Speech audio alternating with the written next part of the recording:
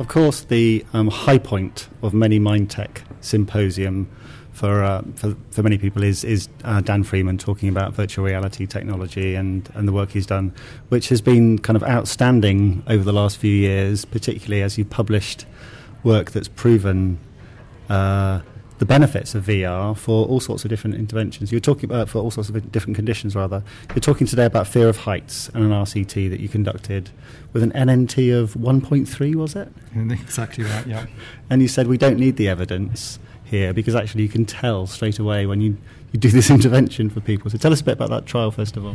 Yeah, so we did the fear of heights really to prove something, and the thing we wanted to prove is that you could automate the delivery of really high quality therapy in virtual reality. So virtual reality is great because I think it gets to the heart of some of the best treatments, which is about changing how you think, feel and behave in real life situations. And VR, you put the headset on, you're much more willing to do it because you know it's not real, and yet the learning you make transfers to the real world. But we wanted to add in a virtual therapist, so you don't have to have a skilled therapist to deliver the treatment. You can put the headset on and you get coached through it. We did a fear of heights because it's common, but also because if you show it to other people, even if they don't have a fear of heights, they kind of understand the feelings associated with being near these kind of ledges and things. And you know, it worked brilliantly, I have to say. And we did some before and after videos, and everyone we did it with, we can show those videos because the effects are great. The average reduction is 68%, and of course we did all the right stats. We had multiple statisticians and a priori statistical plans already, but the data is one where you can just see it because it's so dramatic in the shift. It's also a condition where the control group are very stable, so you see this dramatic change in the people who had just 2 hours of the VR therapy. But really we're doing this because we think you can automate the provision of lots of really good psychological therapies using VR, and in that way reach many more people with the treatments. We still very much need therapists, and some people prefer therapists, although some people do not prefer therapists. But I think in terms of really increasing access, this is another way that we can do it. I think IAP's been great, really changed things, and I think this is another way to push things on as well.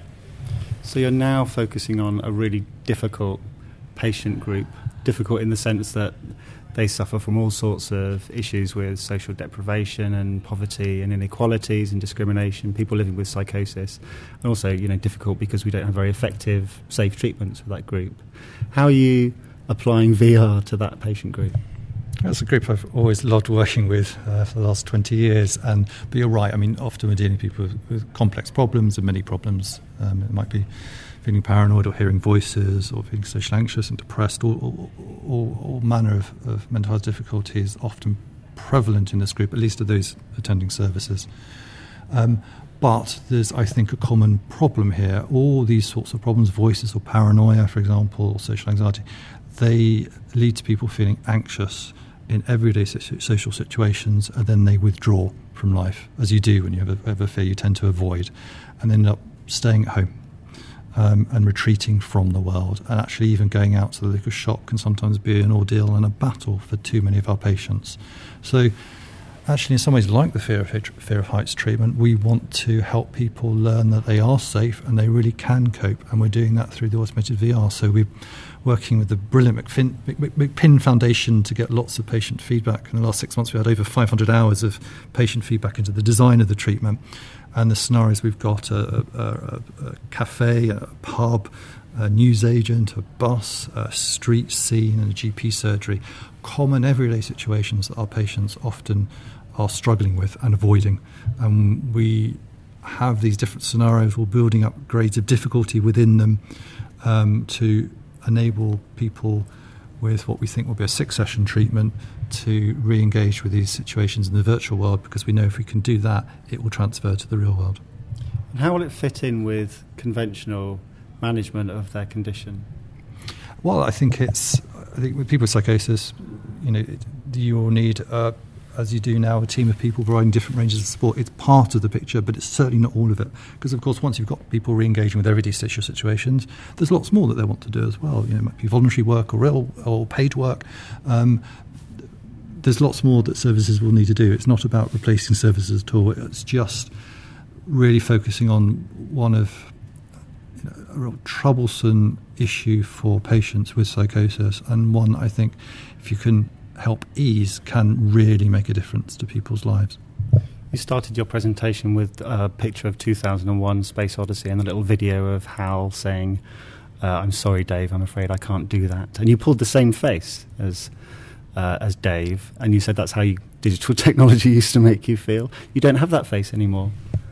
No, it's funny. Actually, even before VR, I did some computer tests, my PhD and things, and when I stopped that, I kind of swore never use tech again, because you'd spend ages testing someone, and at the end you'd press the save button and it would crash, and I swore to go to paper and pencil.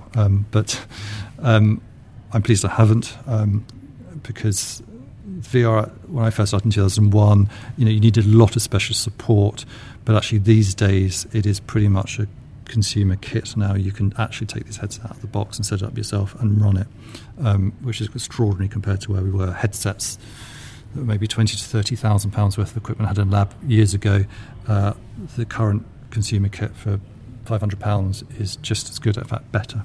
So the investment of Facebook and Google and Sony and all these companies has transformed VR plus the software, so it enables it potentially to be used successfully in clinics, and I think even later, I think possibly in people's homes.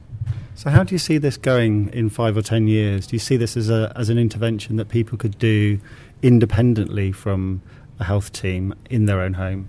I think for some people, at this stage, because people don't really have VR at home, I think it's something that people probably will come into clinics. And then there's an interesting question about which people of the NHS workforce might want to take on those kind of roles from patients. And we've had a lot of, so with Mindtech, we're doing a lot in the implementation, and the patients we've been speaking to are very keen on peer support workers and the NHS delivering it, and I think that's incredibly exciting. I think that would be a really good thing to do. And in the end, I think you probably want some choice there. I think some people do want the contact with the person. They'll need it for assessment, they need it for crisis and all the complexity of life. But at particular moments, borrowing a headset or coming into clinic to do it, I think makes a lot of sense. Thanks a lot for talking to me. Pleasure.